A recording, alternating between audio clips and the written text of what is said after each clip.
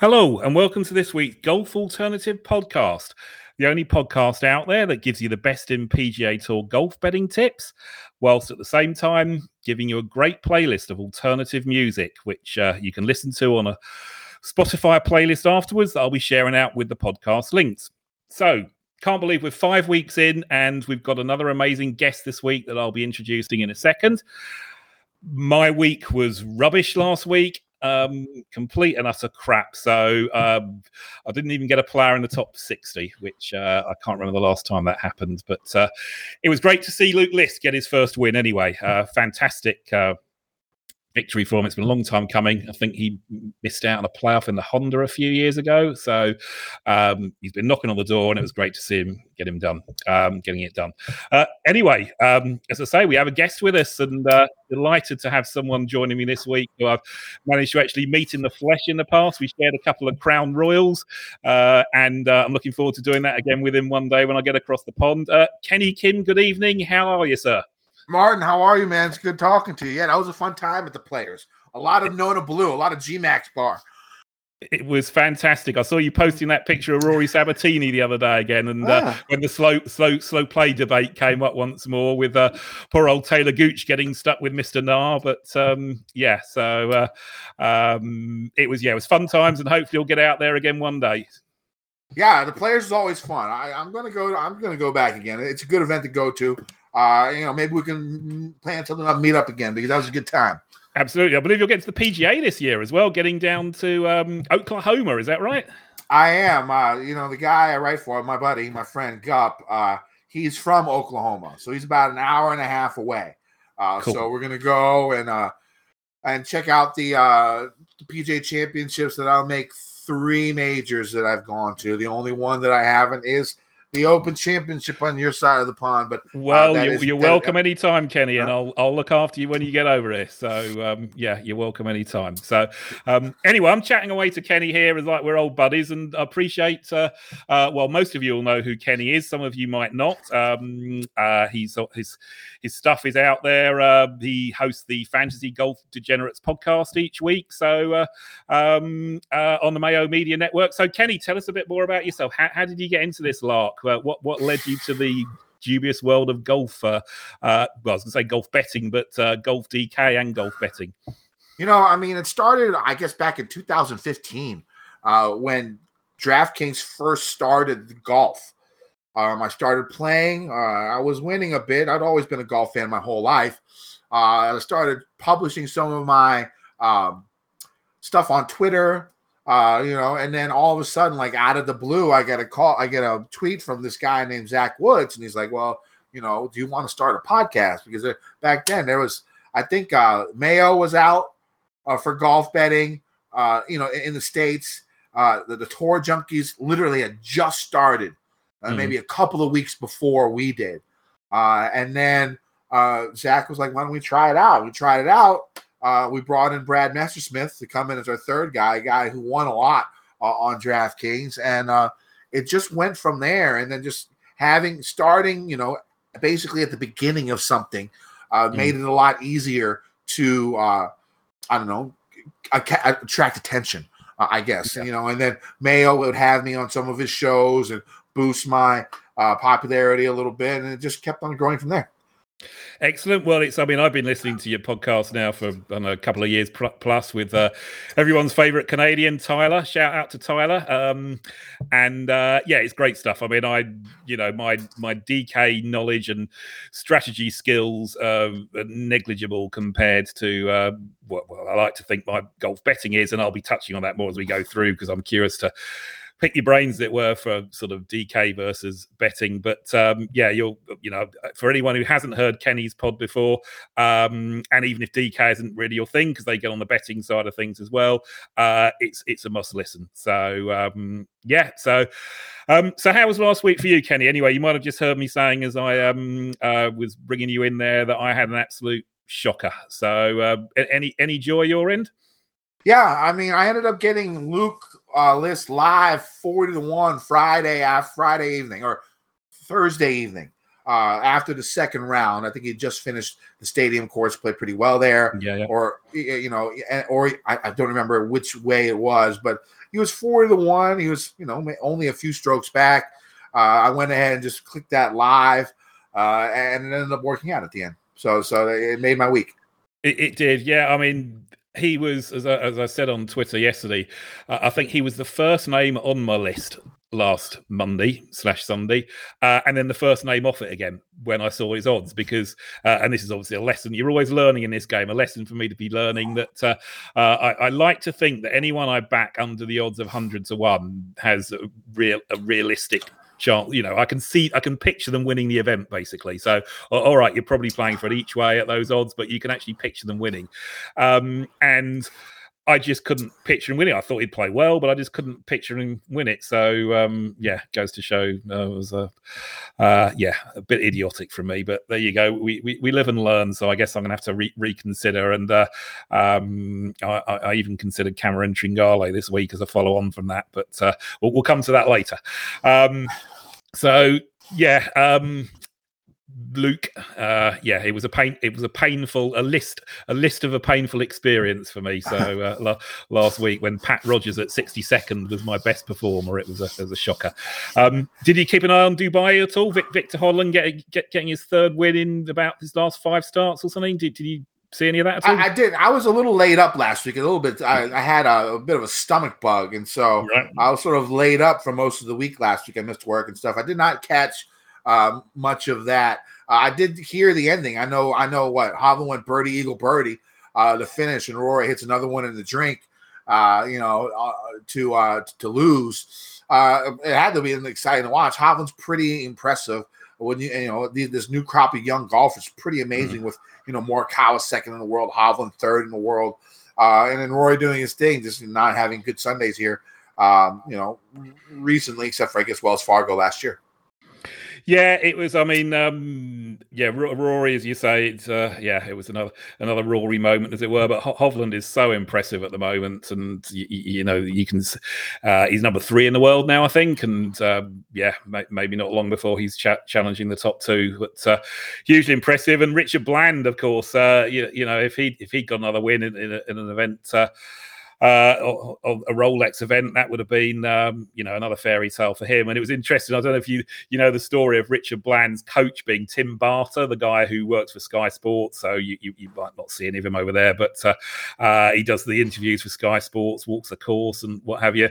And when Richard Bland won his event last year, it was a hugely emotional moment for both him and Tim Barter when Tim Barter was doing the interview. Well, yesterday he had to interview Hovland after obviously he'd picked Bland in the playoffs. So and fair play to him, he kept it very professional. So I heard Hovland apologize to him. Yeah, so, that just shows what type of guy Victor is. I mean, he's impossible not to like. There's just no way. Yeah. Anyway, so. Going back to last week's events, I have a song for Luke List. As you know, it's we do the unique thing here of mixing in the musical playlist with the golf picks, and I've got a bit of a tune for Luke List. Luke List was born in Seattle, and there's only one band you can think of when you think Seattle, and that's some Nirvana. Are you a Nirvana fan at all, Kenny? Was grunge your thing back in the day? Growing up, that was around the age where you made your decision. You either go alternative and that Soundgarden, Green Day, Nirvana, that age, or you go rap. I went the gangster rap hip hop way. So my musical tastes are basically probably not in line with 95% of the people that listen to your show. We've got an eclectic mix tonight. I decided not to put any rap on my thing. So I got some different songs, but music for me, the last 20 years. I haven't really gotten into it that much. I sort of like my old stuff. The newer stuff that I sort of listen to nowadays, I like opera and I like Broadway. I like those big booming voices. Something about those voices. I'm a big fan of people who can sing like that because I can't do that at all. Well, I actually used. I should confess this, and Kenny was very gracious about it. I used a Jim Bones Mackay type veto on Phil Mickelson on one of Kenny's picks. I said we're not having any opera on here, Kenny. I said so.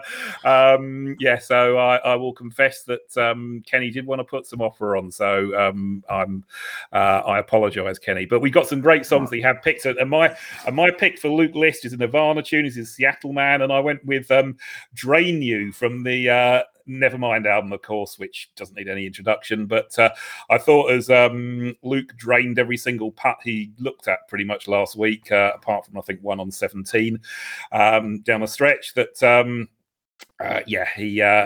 would be a good song for him. I think he finished 8th for the week in putting, which on the back of Swafford's putting clinic and Hideki's putting clinic, it's it's been a week for or 3 weeks for poor putters to become great putters, basically. So, "Drain You" by Nirvana is my first pick. So, let's move on to Pebble Beach and the history of Pebble Beach and the course info and what have you that I'll touch on. This tournament has obviously been going for many, many years. It has had a host of celebrities who have played the big names, and that'll link into one of Kenny's musical picks in a minute, actually. It's Pebble Beach is Carmel by the Sea, basically, for those who don't know, where Clint Eastwood is the mayor. Is he still the mayor, Kenny? Don't know if he's retired yet. Yeah, I have no. I mean, he could be. That man, I don't think he'll ever die. So, I mean, he's like 95 years old and still making movies. Yeah. So, yeah. Well, we'll see him with Jim Nantz on the TV at some point this week, I'm sure. I'm sure. It's another of these pro-ams, 3 courses. Pebble Beach, obviously the host course, gets to be played twice.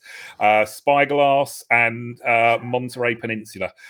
Monterey Peninsula missed out last year because they went for 2 courses only with the pandemic and cut the amateurs out, professionals only. But we're back to the 3-course rotation, a bit like we had at the Amex a couple of weeks ago. Pebble and Spyglass are past 72s. Monterey 71. They're all under 7,000 yards long, and it's Poana greens across the board, basically. So traditionally, Spyglass is marginally is the hardest of the 3, and Monterey Peninsula potentially the easiest, but the weather will play its part in that, obviously, at times. And if the wind blows, Pebble, of course, as we know, can suddenly become a bit of a beast. So, but you're looking at those courses where the shorter hitters can flourish. So, obviously, from a comparative point of view, you can look at your Hilton Heads, your RSM Classics, Mexico, Mayakoba, Sony Open, Waialae, the same sort of guys copping up on those who will crop up potentially at Pebble as well. How do you, this event, Kenny, how do you view this event as it's coming up?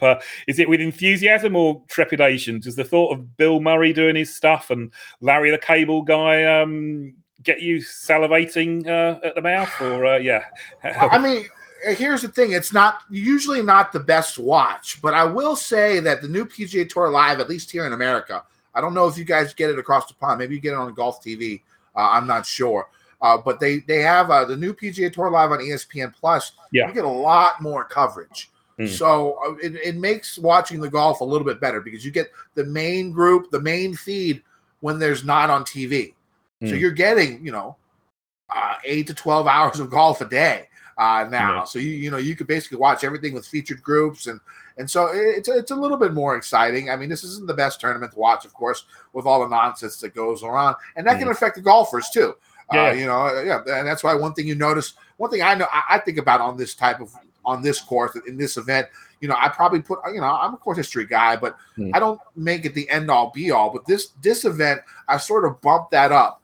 Just a little bit, just because, these guys who play this event over and over again, they know what to expect. They know it's going to be long rounds. A lot of them have the same amateur partners that they normally do every year, like Kevin Streelman, another guy who I almost bet. And, he was on my list, of course. And then I think I'm going to be using him on DraftKings this week, just because his form isn't the best. But this guy, his course form is unbelievable. And I think a lot of it has to do with comfortability.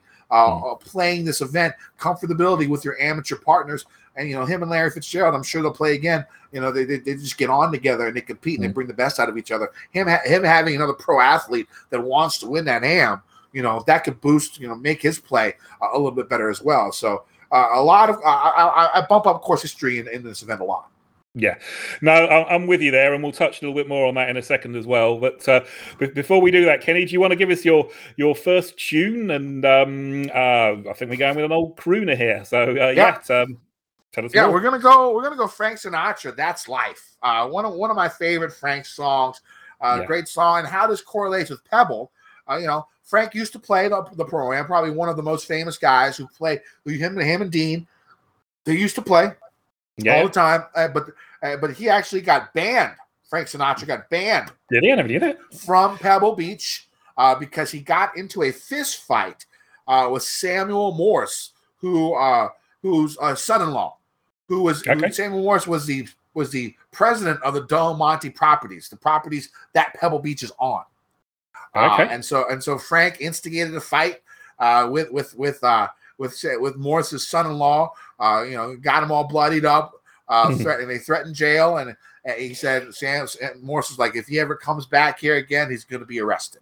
That's the first song I have. How it correlates to Pebble, Old Blue Eyes. That's a crack. Just to prove that I'm not all alternative guitars and what have you. I do love this song. And when you told me you were going to be putting it forward, and I was getting it ready for the playlist, I gave another quick listen, and it actually had me thinking about last week with Luke List again. Those lyrics of that's life, and I'll make a comeback in June or whatever. I'm going to wait till June for a comeback, but it sort of summed up my last week really. So it's good on two fronts. So that's a great pick for the playlist. Coming back to this event and what you were saying about course history, and I'm a great course history guy here as well. And I mean, looking at the last 10 winners, we've had, and I'm sure you've seen this, Kenny. We've had seven big guns, if you like, and then 3 absolute skinners with the 2 Taylors and Ted Potter. But the thing they all had in common was a good previous finish here.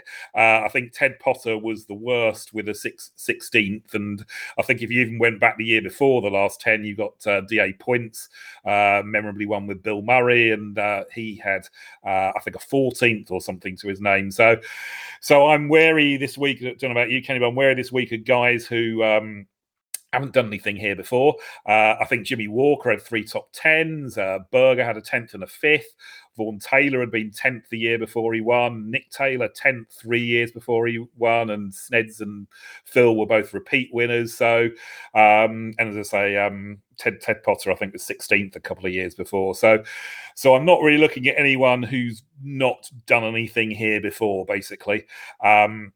Similarly, form coming in, some of those guys had telegraphed a win coming in, with some good stuff on the West Coast. Obviously, Snedeker, Phil, Jimmy Walker had arrived here in good form.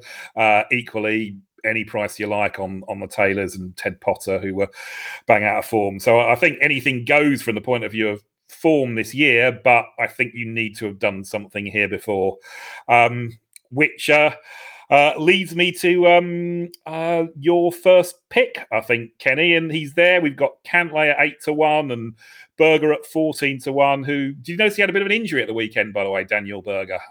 Wrist and back is what I heard. But I mean, the guy went out on Sunday and played pretty damn well. So I mean, beware of the injured golfer. You never really know. Yeah. But I sort of wonder, would he be teeing it up if he wasn't defending? Yeah, and also, I mean, for that type of risk, I don't know if I'd be able to bet him. So I went, Cantlay 7-1. I don't really bet favorites too often. So I'm going down just a little bit. I'm going Jason Day at 20-1. I guess the big thing that opened my eyes about him, of course, his performance last week, the Eagle on 14 was, I jumped out of my chair and yelled. I mean, it was such an unbelievable shot. But the big thing about him is, he's saying that now he's as healthy as he's been and as he can remember.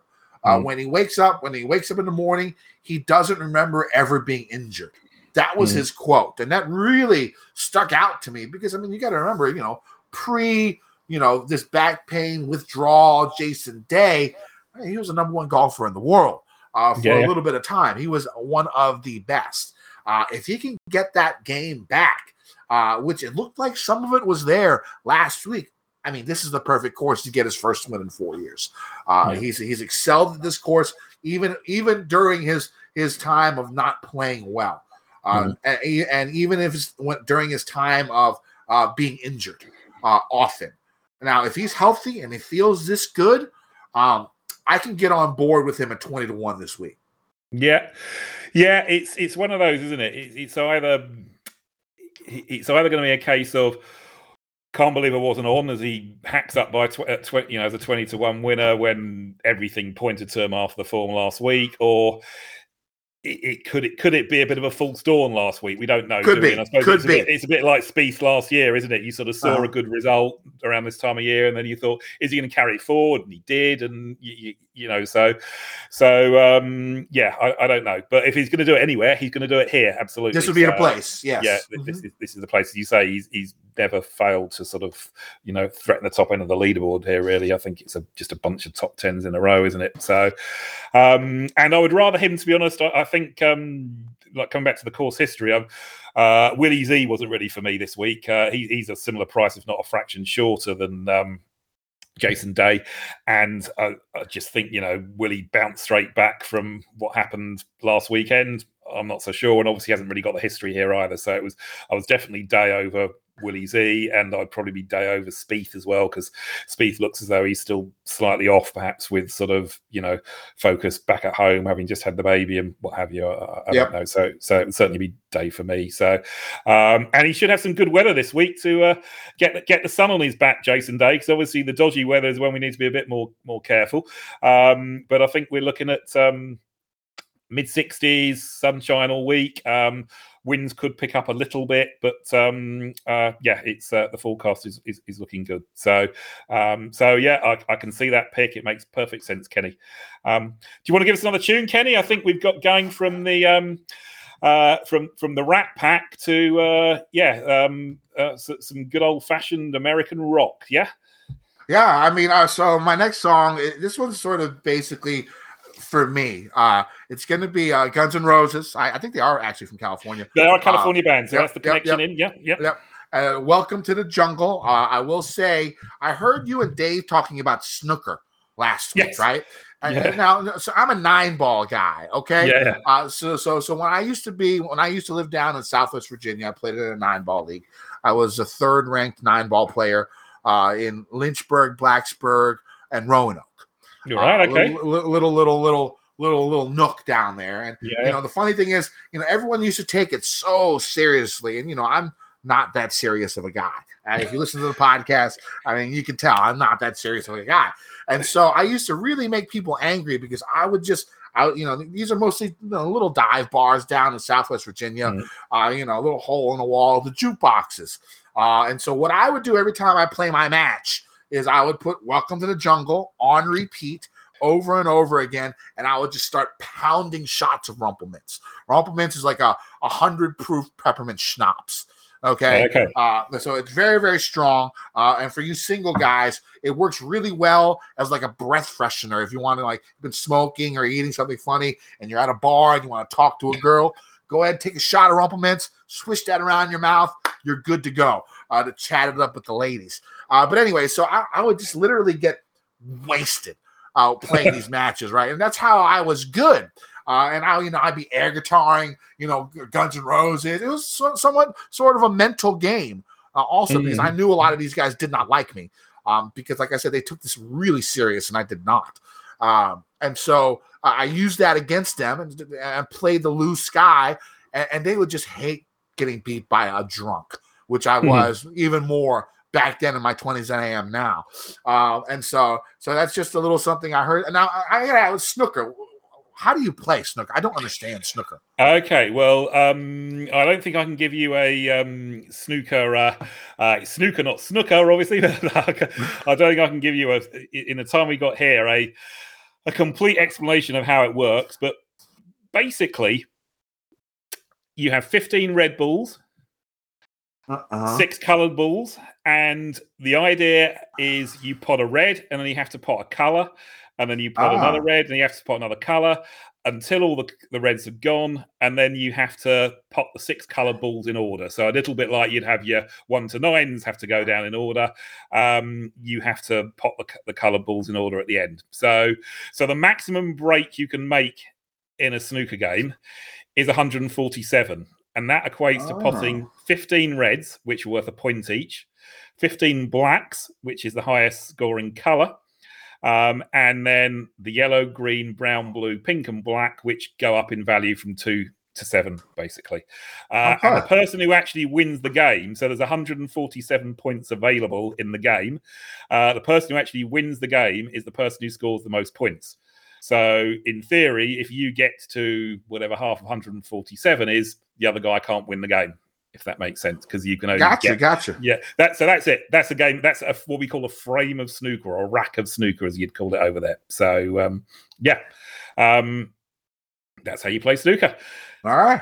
You learn something new every day, right? You have. So if you ever make it over here, I'll take you for a game. So, but watch out for that pair of Dave Tyndall and Ben Coley, because I think they're, from what I can gather, they're pretty sharp on the table. So don't let them hustle you.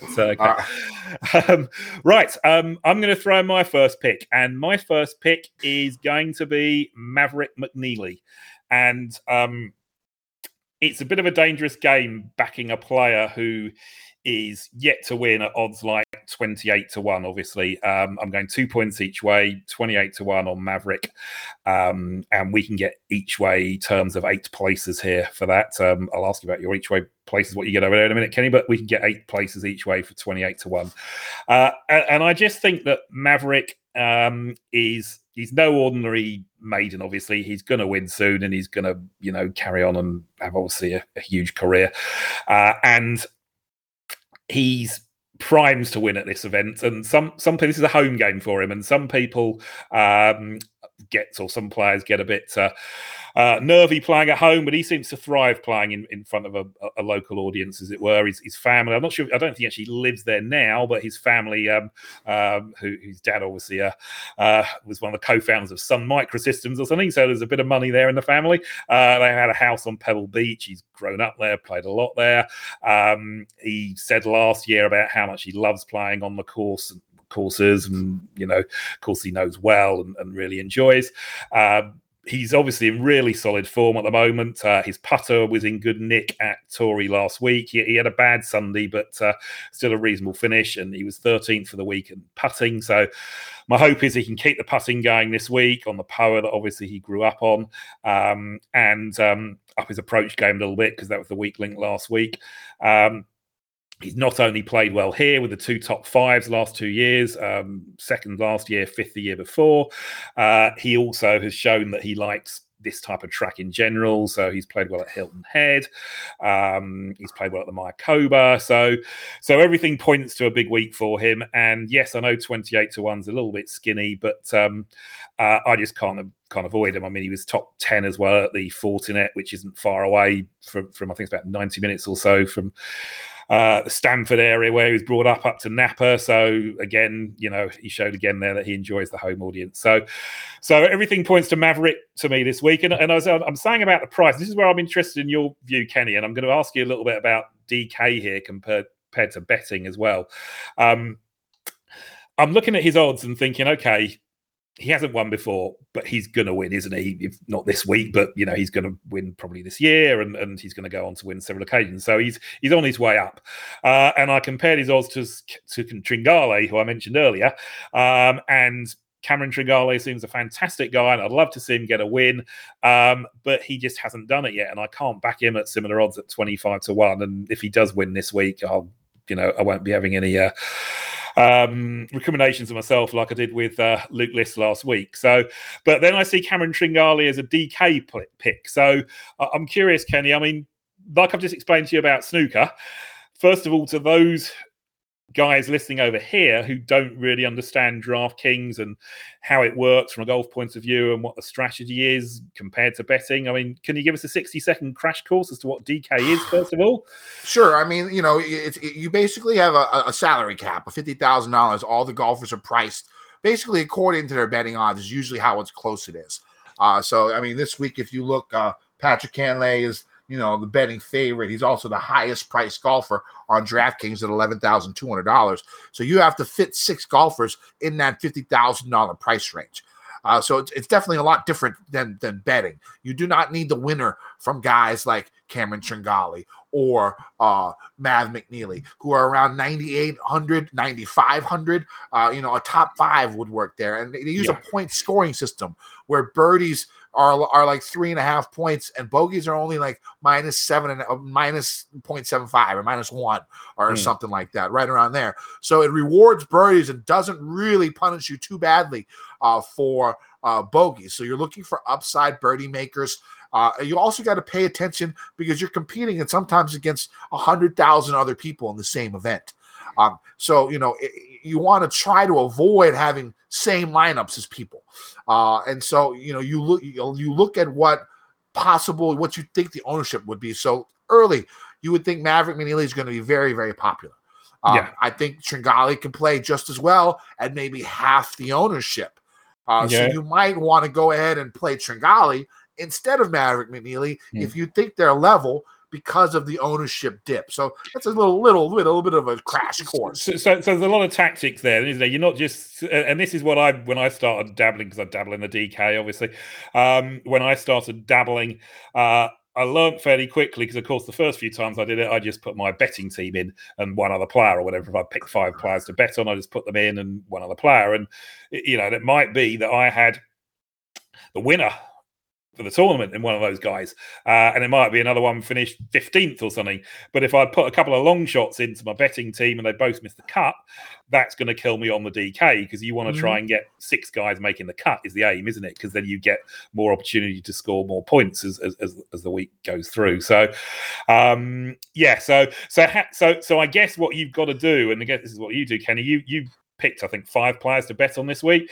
It might be that those guys don't feature too heavily in your DK team. Conversely, you might take a guy like Tringale, who isn't necessarily someone you want to be betting at 25 to 1 to win a golf tournament, but his consistency makes him a great DK play. So I guess you have to try and separate the two, basically, a betting pick and a DK pick. Yeah, well, it's tough because Tringale is still not cheap. At $9,500, he's still one of the top 8 highest priced golfers in this field. So he does need to perform and get birdies. So it's not all about consistency. I mean, yes, you want 6 to 6 through, but if your guy up top finishes in like 54th place, he's just not going to get it done. So it's a tough game. Personally, I think I'm going to be spending more of my money on the gambling aspect here this upcoming season than the DraftKings. Just because DraftKings is so difficult to do. It's been getting a lot harder from when I first started, just because people are sharper, people are smarter. There's better players out there. There's better information. Yeah. Well, I let's make no bones about it. I lose money at DraftKings. I win money at betting long term, as anyone who sees my P&L will know. But DraftKings, and of course, I keep my stakes very minimal on DraftKings compared to the betting side of things. But I view DraftKings a bit like buying a lottery ticket.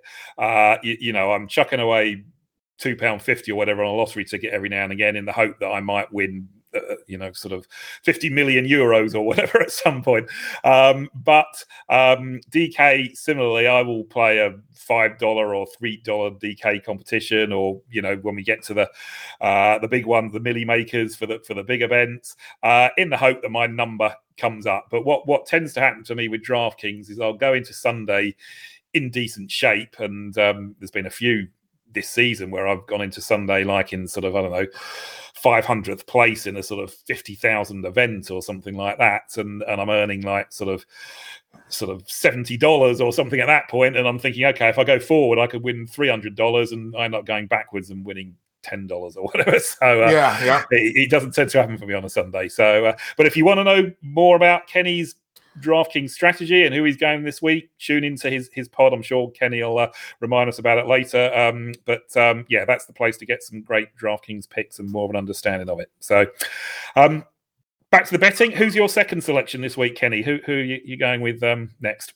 Okay, so I know you talked about we both talked about how course form is important. And if you look, 10 of the last 13 winners had a top 10 in one of their last 3 previous appearances at the AT&T Pro-Am. I'm going against the grain here. I'm going 50-1 Christian Bezuidenhout. I just have faith in Bezuidenhout this year. He's never played this event, so this one's sort of an off type of bet. But 50-1 for him for the best wedge player in this field in the last 50 rounds. I'd say 40% of your shots are going to come from 100 to 150 yards, and Bezuidenhout is the best from that range. Also, excellent putter, really good around the greens. Pebble can have those small greens. If the wind picks up, there's going to be a lot of up and downs that you're going to need to take. I like the way he plays. He won 3 times in a year in like a 18-month span, if I'm not mistaken, across the pond. I think, if I'm not, I could be wrong about that. But, the guy can win. And 50-1 for him, I like that number. His iron game has actually been really, really good. Here recently, gaining around, I'd say around 8 strokes with his approaches in the last 12 rounds he's played. Also, his weakness is the driver, but you don't have to hit the driver that often on this course. So I just feel like this is the type of course that can do well. I felt the same with Sony, he had, I think, a top 10, a top 20 there. I think he could do better. I think he could be a sleeper to win, even though he doesn't really fit the mold of the winners here in the past.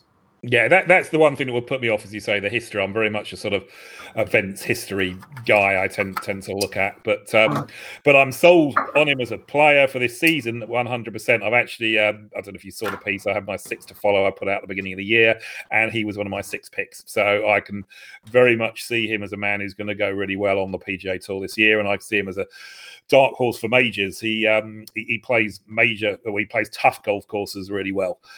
He won I'll stand corrected, but he won at Valderrama, which I think is obviously known as one of the toughest tracks on the European Tour.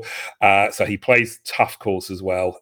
If the wind picks up this week at all, then certainly he's a guy who could perform for you. So I'm not arguing with that pick, Kenny. That's I'm sure he'll give a good account of himself. I'm going to backtrack slightly because I missed my song pick for Maverick McNeely in my enthusiasm to get onto Kenny's next pick, and I was quite proud of this pick actually, so I don't want to miss it out. I've gone with a song by the Stranglers, and it's Always the Sun. Connection here being that if Maverick McNeely's golf career doesn't work out, there's always the Sun microsystems to fall back on. So I've gone with a song by the Stranglers. Is that a name you've ever come across, Kenny? The Stranglers? Do you remember them at all? No. New wave punk band from the late 70s, but this was actually a hit in 1986 when they mellowed a little bit. So this is quite a mellow tune, actually. So it's Always the Sun by the Stranglers. Hey, another bit of motivation that Maverick has is his ex-girlfriend's balling out on the LPGA. Danielle Kang. Yeah. Won last week, second place, or won 2 weeks ago, second place last week. He's got to be motivated. He's like, man, I got to beat her. If he's bitter about it. Yeah. Right, and my next betting pick. So similar odds as Kenny.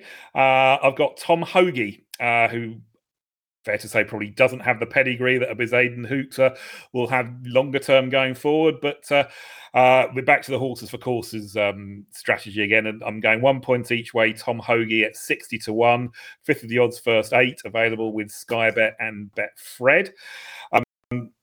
It's all there on the tin, really, isn't it? Hoagie, third at the Sony, 12th at the Sony, third at the Mayakoba, 2 top 10s at the RSM, including 4th just before Christmas, 12th here last year, second in a Pro-Am format at the Amex a couple of weeks ago. So, all right, he missed the cut at Torrey, but I'm not going to get too hung up on that because I think that was just a bit of a mental letdown from the week before, and gives him a couple of extra days off to get ready for this week. So I think you can't argue with Tom Hoagie's credentials. Can he win? I think his effort at the Amex showed on Sunday that he's got what it takes on a Sunday. He shot 68 on the final day, only made 1 bogey, so he obviously got swallowed up by Swafford's amazing performance, but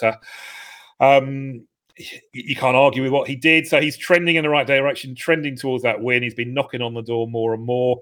His approach play this season is on fire. He's 6th in approach play, which is obviously key to the smaller greens this week. So, yeah, I'm I think a lot points to Tom Hoagie this week. So is he a player you're a fan of, Kenny, at all? Or?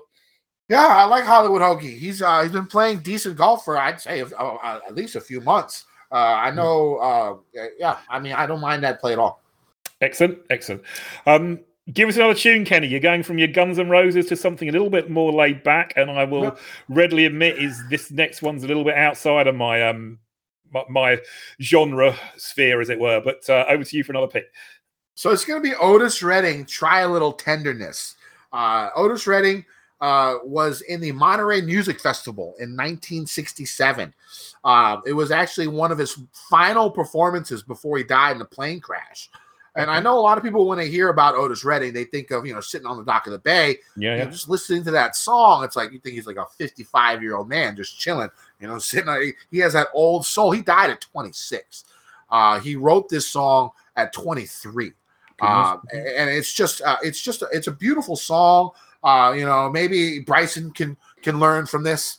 Just try a little tenderness, on that course, or maybe, I don't know. When it comes to Bryson, maybe he can.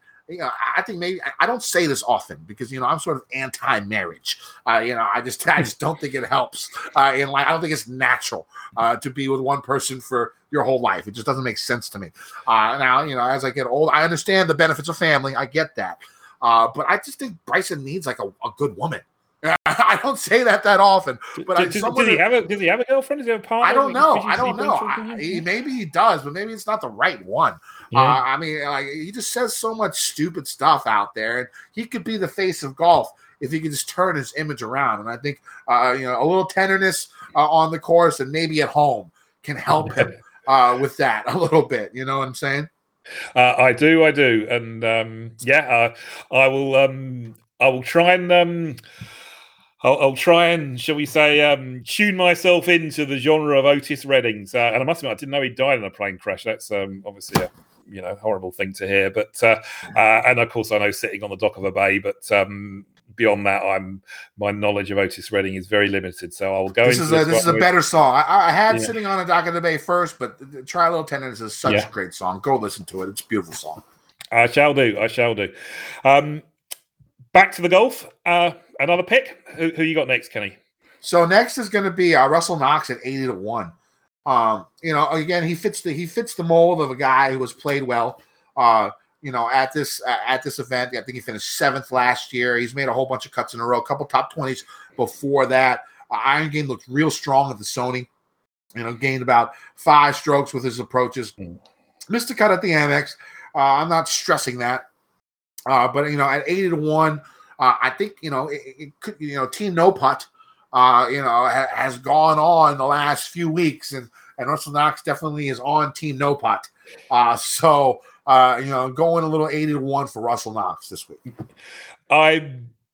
I have confidence in that for you on the basis of the fact that I was on him at the Amex when he missed the cut. The way my last few weeks are gone, I wouldn't be surprised if he popped up. And obviously, I'm not on him this week. I wouldn't be at all surprised if he popped up and had a great week because I jumped on board after the Sony performance. And I think it was his sister's a DJ out there, isn't she? And I think she'd picked him in some sports broadcast she does for a top 10 at the Sony coming into the week. So there was that sort of, okay, she thinks her brother's playing well and then he does play well. So she also had a bit of an insider knowledge that he was getting on track. And I thought everything pointed to a big week at the Amex, and then it didn't happen. So so he's another of those players that he's gonna, you think he's got to win again soon because it's been a good few years now and he seems to be getting back on track. So what do you get talking about the each way betting, Kenny? What do you get over there each way odds wise? I mean, is there any sign of 8 places at all, or is it still the first 5? Or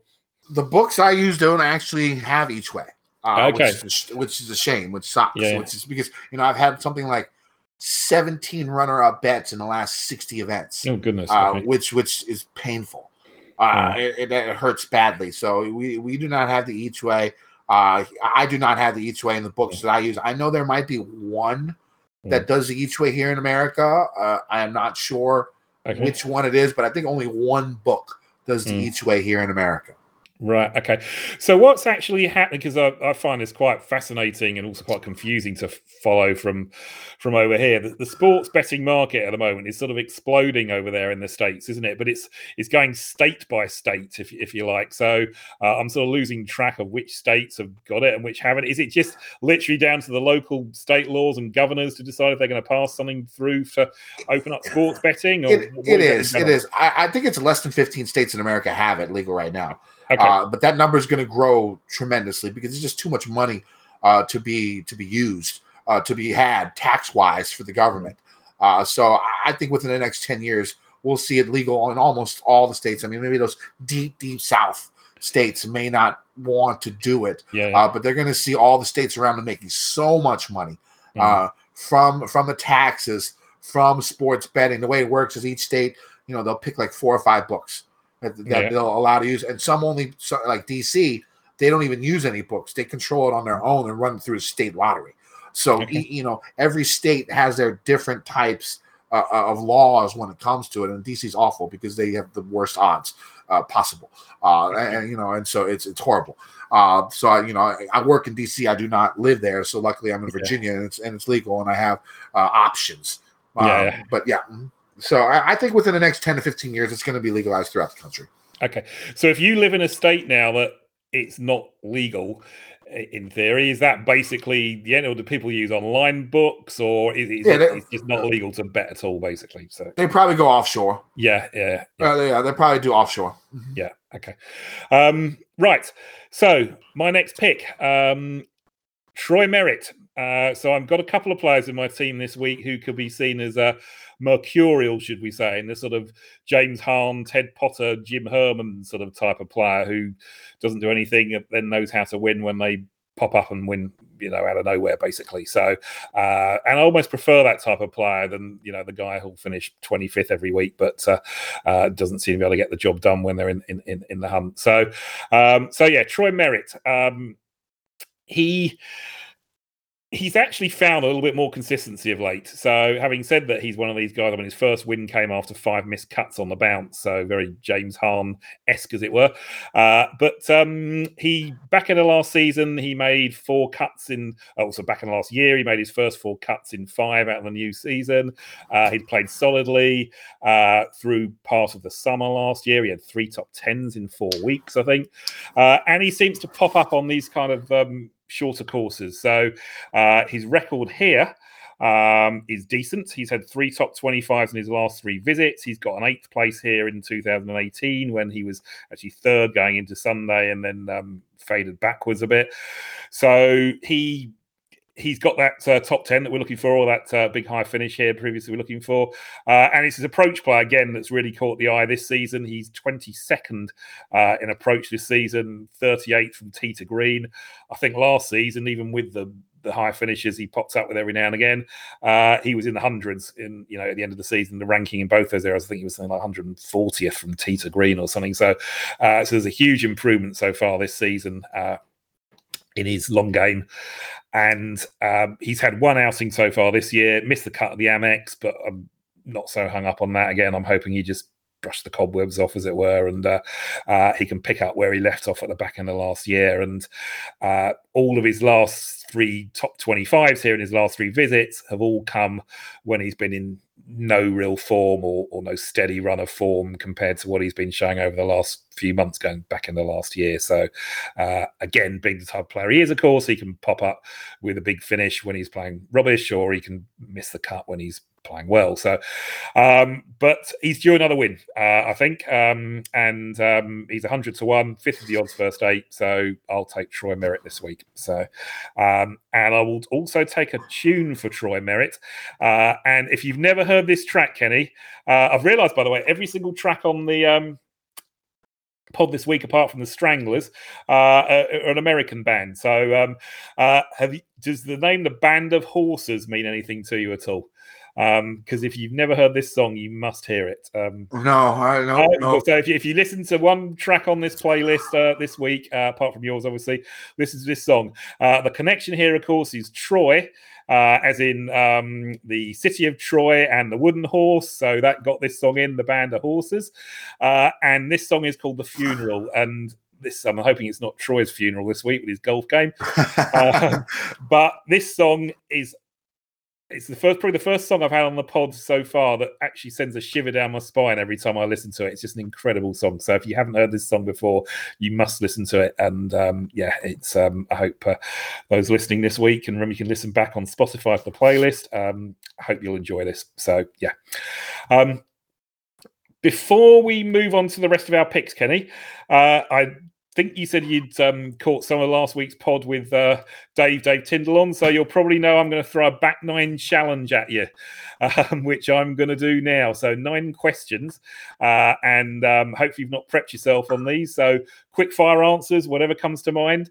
I'm going to throw these 9 questions at you. So the first record/CD you ever bought? There was 2 that I remember. I think I bought them at the same time. It was the Fat Boys. It's an old hip hop group from back in the day here in America, and it was Guns N' Roses' "Appetite for Destruction." I had bought those records. Those are, I think, around '86. Okay, is when I bought those 2. Yep. Those are the first records that I bought. Okay, first gig, first band you ever saw live, or all right. The first band I saw in like a little rundown little place was Less Than Jake.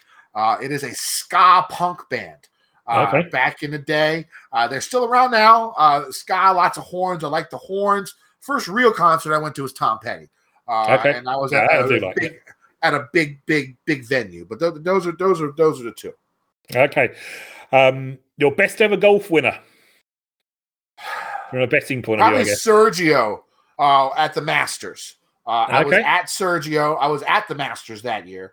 I saw Sergio in the practice rounds.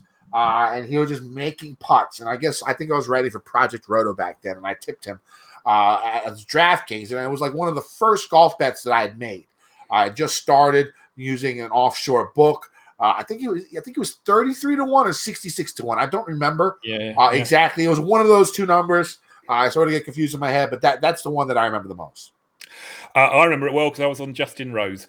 Okay. That's one of those that sticks in the craw slightly still. So I was on Justin Rose that week. Mm-hmm. So, and when Sergio went OB on was it 13? I thought got this one, and then of course the rest was history. So and along the lines of that, your worst golf beat, the one that still gives you shivers when you think about it. You know what? I don't really remember them. Like I said, I had 17 runner-ups in the last year and a half. Okay. And so I'm really good at just forgetting about it. I guess the one thing that I was pissed off about was when the last one, the Tiger won the Masters, and I didn't bet him.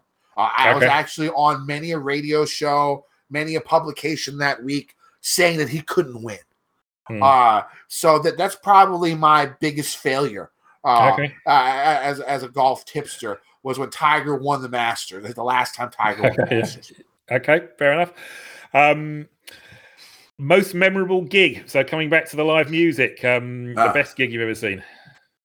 Okay, I mean, if we're not going to do Broadway, I will say Aerosmith. And I remember this vividly. I saw Aerosmith, Run DMC, and Kid Rock.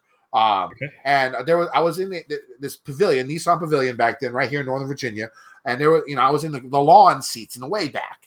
And for some reason, there was a stage next to me. And I was like, what's going on? And so Aerosmith is doing the middle of their set. And in the middle of their set, they start walking through the crowd.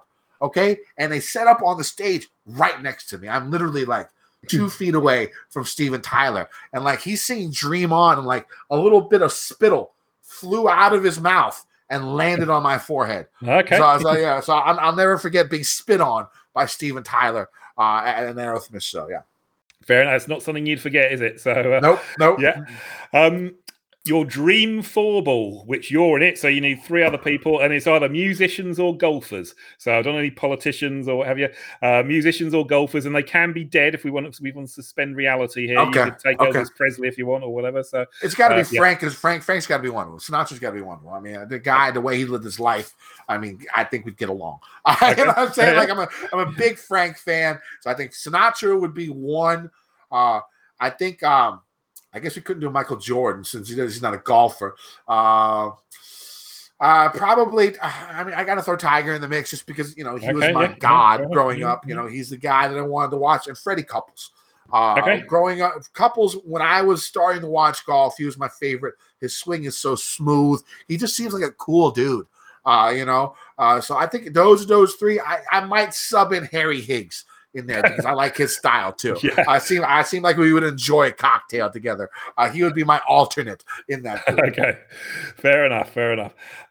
Your most treasured record or CD, if you could only have one, if you had to go, we have something over here called Desert Island Discs. I don't know if it's ever made it over there, and it's like a radio show where a celebrity will pick their 10 discs or records that they would take to a desert island if they could only take 10 and they were going to be marooned on desert island. So your one disc that you would take with you if you could only have one album or single or whatever for the rest of your life.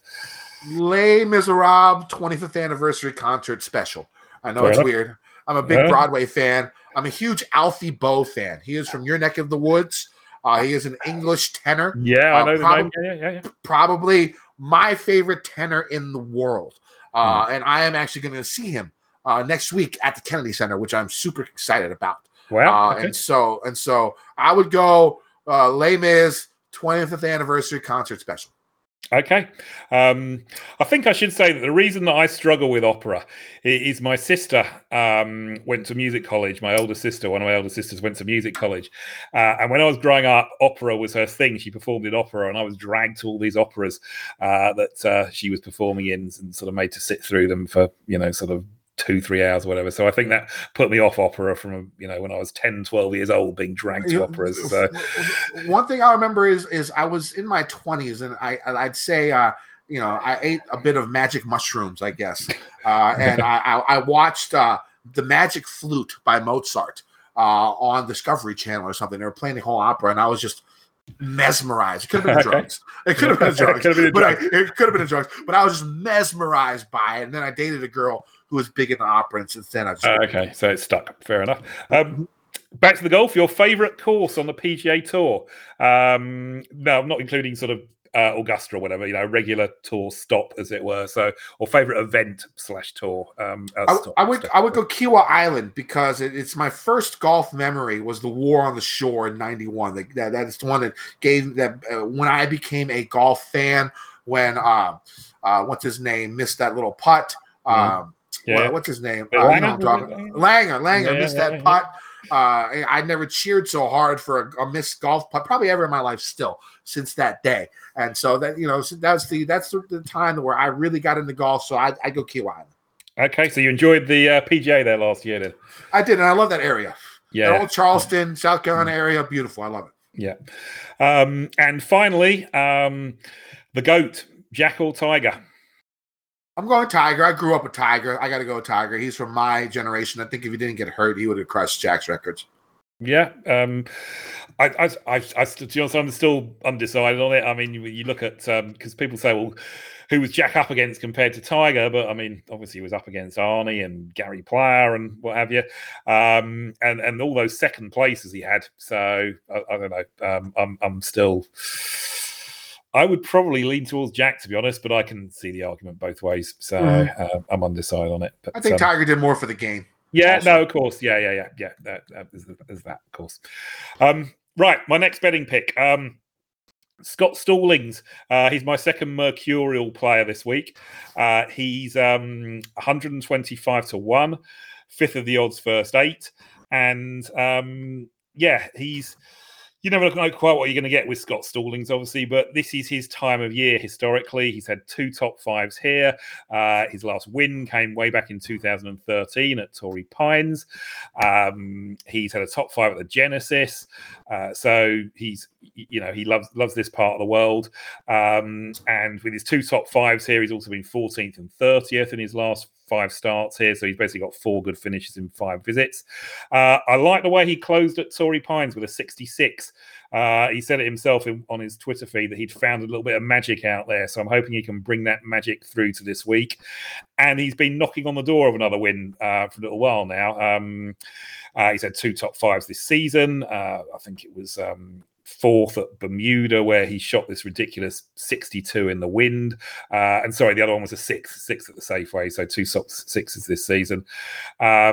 So the fact that he obviously performed at Bermuda shows he likes his short coastal tracks, and he also opened up with a 63 at the RSM before Christmas as well. So there's been some good rounds in there, some good performances, and he obviously loves this event, and he's due another win. So 5th of the odds, first 8 for me on Scott Stallings at 125 to 1. Who's your next man, Kenny? I like Michael Thompson at 80 to 1 again. I think you can get him a better number if you search out. I'm using DraftKings Sportsbook. They do sponsor the podcast, so I have to stay loyal. But I think you can find probably a little bit better number than that. But I do like Michael Thompson, 5th and 11th in 2 events so far this season. His iron game has been pretty good in those events. He's had a top 10 here in the past. So I like the way he's playing. He gained 6.5 strokes with his irons at the Sony.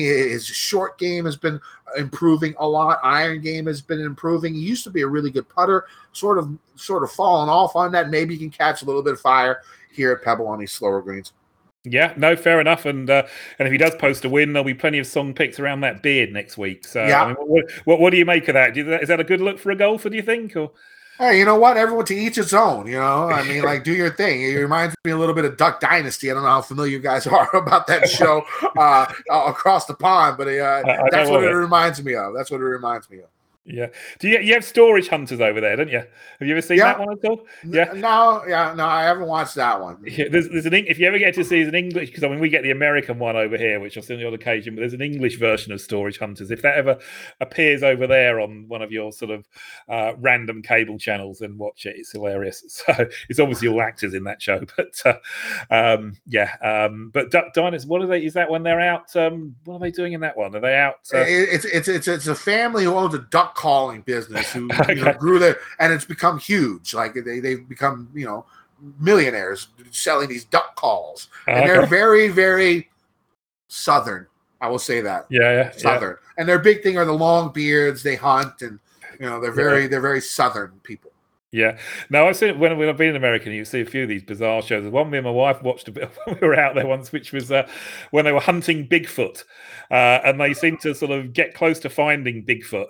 And then the show would end with okay, so we think Bigfoot's there in the woods and we've made some real progress and what have you, and then till next week, and then next week they'd go somewhere else looking for Bigfoot, and you'd think, well, if Bigfoot's there, why don't they just keep looking for Bigfoot? But if you listen to our pod for the first event of the year this year, it was called Bigfoot Sighting.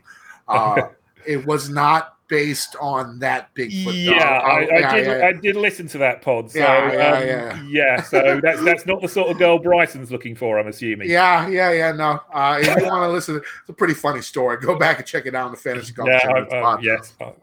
I have heard that story, and I won't be. What was the car again? Was it? It was my brand new car. I just bought a brand new Toyota 4Runner. And it was stayed for life. Yes. Yes.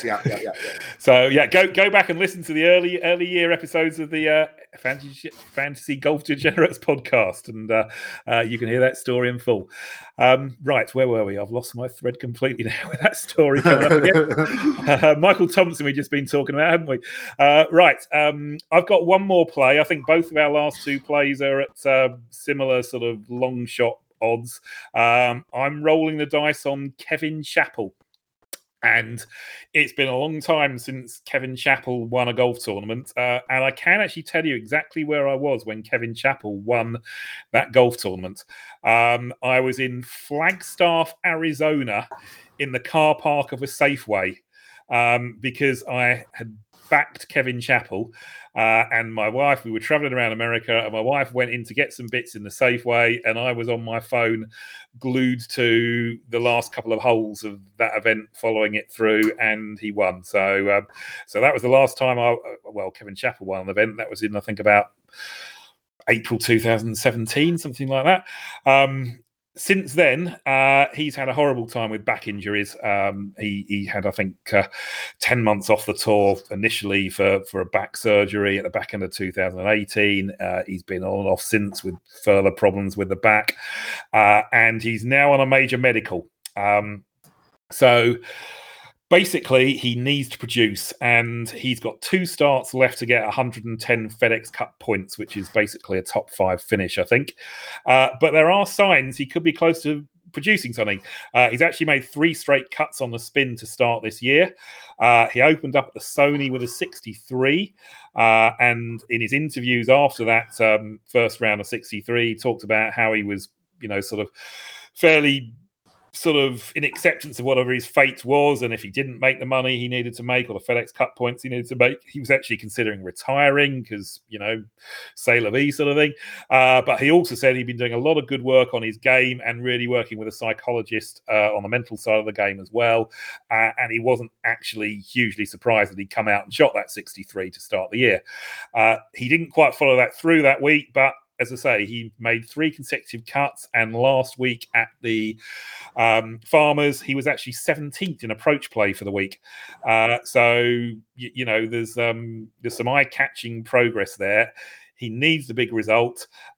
He's available at 100. Well, he's 175 to 1 for 10 each way places. We've got one firm over here that goes 10 each way places, Kenny. So I've taken 175 to 1 for 10 each way places, but you can get 250 to 1 for 8 each way places, and he has a 8th here before, so he's got the history here. He's a local guy, obviously. Well, I say local, he's from Fresno, that I don't think's a million miles away, so he's got history in California, so I'm going to take a chance on him. So and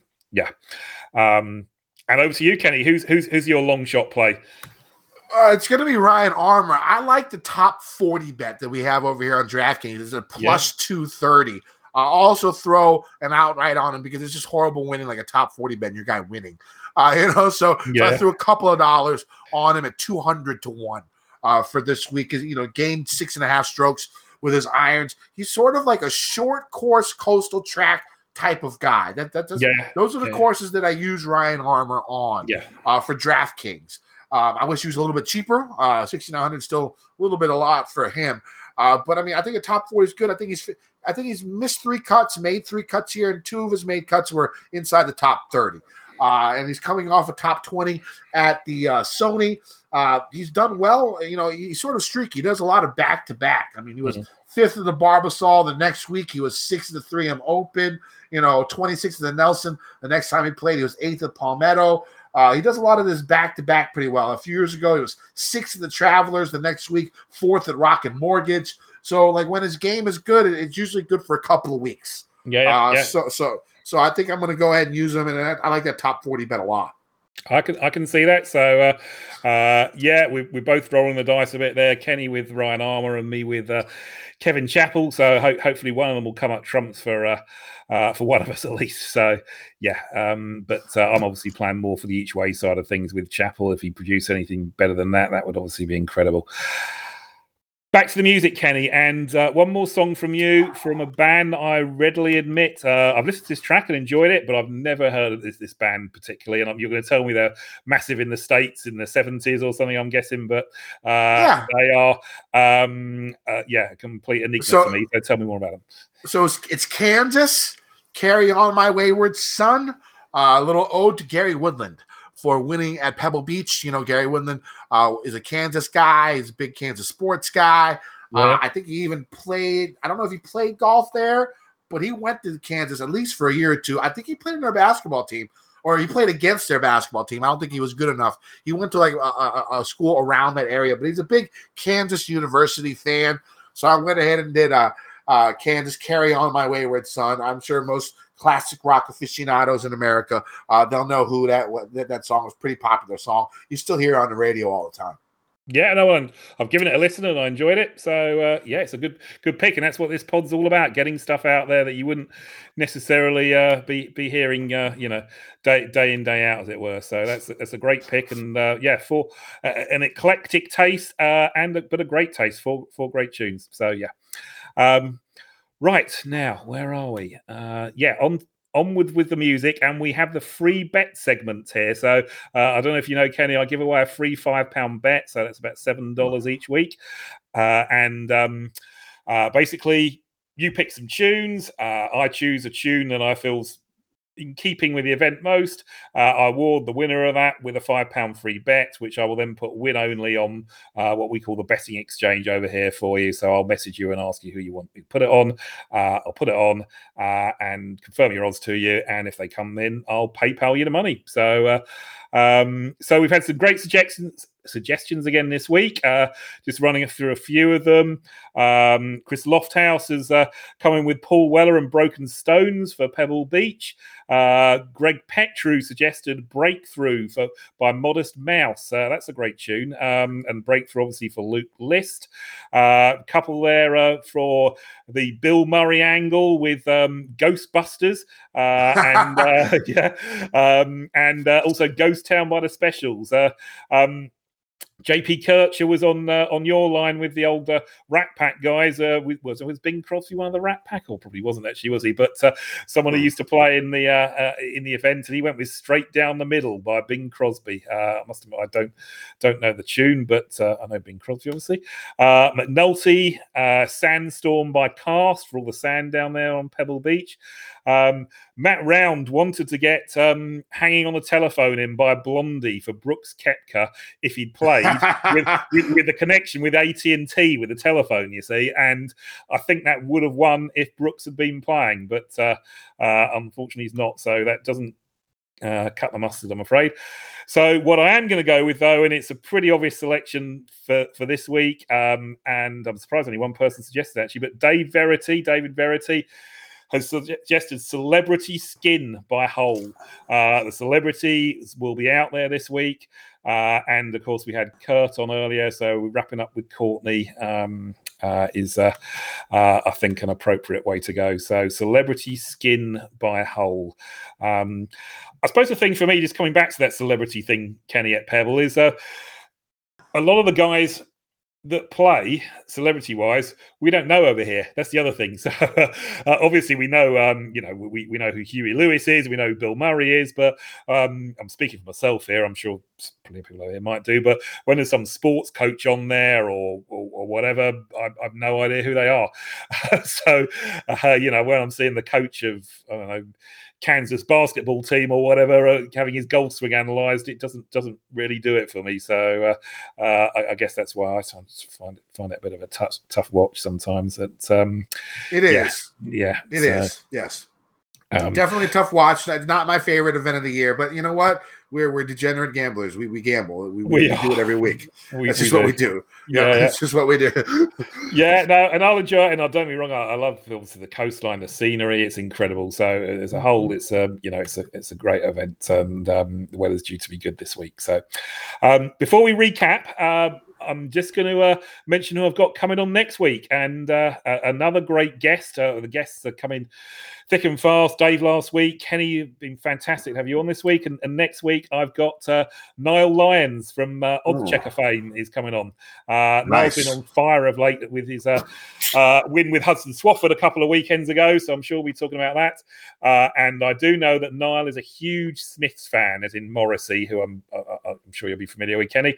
And I'm sure we will get a Smiths tune in there. So there's been a very US-dominated playlist this week. I'm sure next week might be more of a English angle. But really looking forward to having Niall on next week. So should be another cracker. Let's recap. Run us through who your bets are again, Kenny. All right, so I got Jason Day 20-1, Christian Bezuidenhout 50-1, Russell Knox 80-1, Michael Thompson 80-1, and then Ryan Armour a top 40 plus 230. And also I threw a little bit on him at 200-1. Fabulous. I've got Maverick McNeely at 28-1, each way, fifth of the odds, first 8. Tom Hoagie at 60-1, fifth of the odds, first 8. I've got Troy Merritt at 100-1, fifth of the odds, each way, first 8. Again, Scott Stallings, 125-1 was available earlier. I'm not sure if that's still there. Again, 8 places, obviously. And finally, Kevin Chappell's my flyer at 175-1 for the 10 places each way, or if you want to be a bit braver, 250-1 for the 8 places each way. on the music playlist this week, which don't forget you'll be able to listen to on Spotify afterwards when I link that out. We have, and who do we have? I've forgotten who we have now. Yes, we have Drain You by Nirvana in honor of the win for Luke List, a fellow Seattle native. We have Frank Sinatra's That's Life, picked by Kenny, with a view to Frank's Pebble connection, and when he got banned, apparently. So that's a story I never knew. We've got some Guns N' Roses in honor of Kenny's 9-ball pool days. So I'm not going to be taking you on for money on the 9-ball table, Kenny. California band Guns N' Roses, Welcome to the Jungle. I thought you were actually going to pick Justin Rose when you said you were going to go with some Guns N' Roses with the Axl Rose and Rose connection. I thought you were going to. I thought about him or Day. I went Day. Yeah. And I've got Always the Sun by the Stranglers in honor of Maverick McNeely having Sun Microsystems to fall back on if the golf career doesn't work out, although I don't think that's very likely. Otis Redding, Try Little Tenderness with the Monterey Music Festival connection, pick from Kenny. And then we run through to my tune of the week, Band of Horses, The Funeral in honor of Troy Merritt and the Wooden Horse of Troy. Absolutely belting track. And finally, the final two tunes were Kenny with Kansas, Carry On Wayward Son. No idea. What's that about, Kenny? Any ideas? Not really. I just like the beat, and I like the keys in that a lot. They go a little like keyboard crazy in that song, and I'm a fan of it. Fair enough. And the final tune for the week is David Verity's Celebrity Skin. We'll be seeing plenty of that this week, and Celebrity Skin by Hole. So we've had some Kurt Cobain and some Courtney Love on this week. So, and that, as they say, is a wrap. Kenny, thank you so much for taking the time to come on. I know your schedule's hectic. You're going to go and record another podcast now that I'll be listening to later. Remind people where they can find you. Where's all your stuff and all your content? You can find my written content on gupscorner.com. You can use promo code Kenny, Kenny. Save yourself 30% on a membership. You can also get a 7-day risk-free trial just to check the site out. A lot of tools out there, good for betting and for DFS and news. You can also find me on the Fantasy Golf Degenerates podcast, available on iTunes, any type of platform that does podcasts. You can find it there. It's through Mayo Media Network. Also check out the YouTube page, Mayo Media Network. You can find me on video every week doing that pod. Brilliant.